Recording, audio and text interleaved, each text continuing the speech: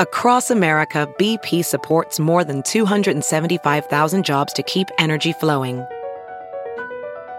Jobs like updating turbines at one of our Indiana wind farms and producing more oil and gas with fewer operational emissions in the Gulf of Mexico. It's and, not or. See what doing both means for energy nationwide at bp.com/investing in America. Hey, it's Kimberly, host of the Start Me Up podcast. If you like your politics with some loose talk and salty language, you're going to love my show. I interview the coolest people like Mary Trump, Kathy Griffin, and DNC Chair Jamie Harrison. The Start Me Up podcast has an easygoing, casual style and a strong emphasis on left-leaning politics. We also have frank discussions about sex and more than a few spirited rants. Just visit patreon.com/startmeup or wherever you get your podcasts and start listening today. So, Attorney General Merrick Garland spoke. He addressed the American people about the nature of the investigation into the attack on the Capitol. And friends, what he said was important. Let's talk about that. Because justice matters.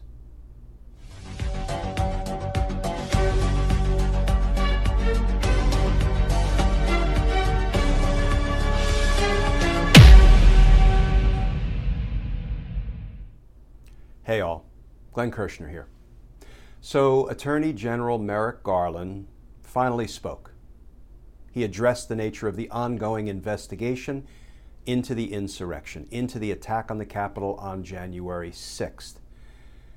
And I, together with so many others, have been saying for days, for weeks, for months, that the Department of Justice needs to reassure the American people that it's not just the foot soldiers of the insurrection. In the grand scheme of things, it's not just the powerless who are going to be held accountable for what they did on January 6th, but also the powerful, the plotters and the planners, the organizers and the inciters, the lawyers who wrote treasonous memos, and the War Council members who gathered in the posh environs of the Willard Hotel on January 5th, plotting democracy's demise. It's not just the powerless who need to be held accountable, it's the powerful. And in today's speech to the American people, Attorney General Garland did not disappoint. I want to touch on three areas of Attorney General Garland's comments today in what was a fairly lengthy speech. I think it ran more than a half an hour. And here's the first comment I want to take up. Attorney General Garland said, quote, "In complex cases, initial charges are less severe than later charged offenses. This is purposeful." In other words, friends, this is how we build large, complex conspiracy cases. We start on the bottom rung of the criminal ladder and we work our way up. We start with the relatively powerless defendants and we work our way up to the more powerful and ultimately the most powerful. This is how cases are investigated and prosecuted. It's how I did it for 30 years as a prosecutor. Second thing that Merrick Garland said that I want to comment on, he said, "The actions we have taken thus far will not be our last." That's certainly good to know.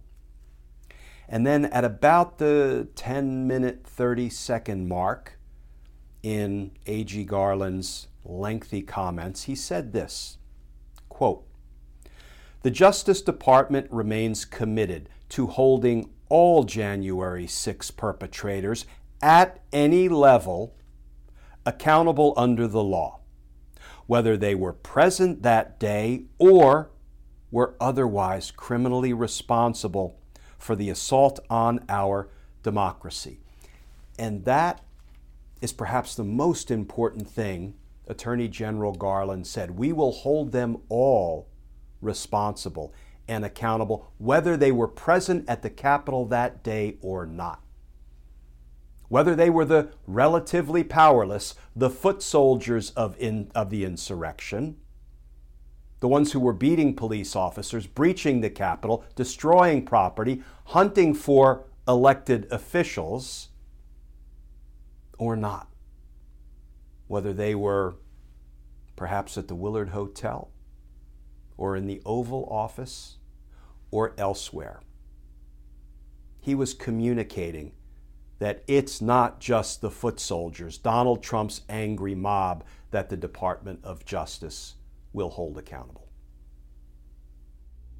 And the third and final piece of Merrick Garland's comments that I want to talk about, Merrick Garland used the W word, Watergate. Here's what he said, quote, "Over 40 years ago, in the wake of the Watergate scandal, the Justice Department concluded that the best way to ensure the department's independence, integrity, and fair application of our laws, and therefore the best way to ensure the health of our democracy, is to have a set of norms to govern our work. Essential norm is that in our criminal investigations, there cannot be different rules, depending on one's political party or affiliation.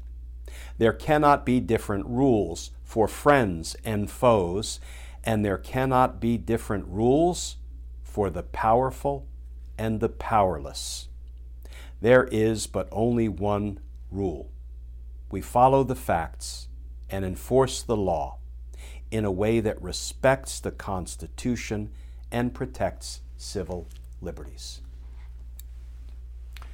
Now, friends, Merrick Garland's invocation of Watergate was not casual or cavalier.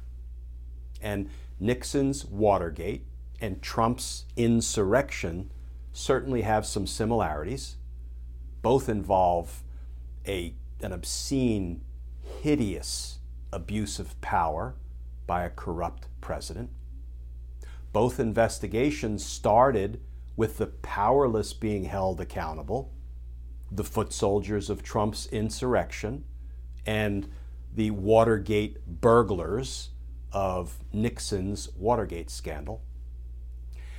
And in Watergate, most of the powerful were also prosecuted, were also held accountable, of course, with the exception of Richard Nixon himself, thanks to an ill-advised presidential pardon. But Merrick Garland told us today, in so many words, but clearly, that it's not just the powerless of the insurrection who will be held accountable. Everyone who committed crimes, as demonstrated by the evidence, will be held accountable.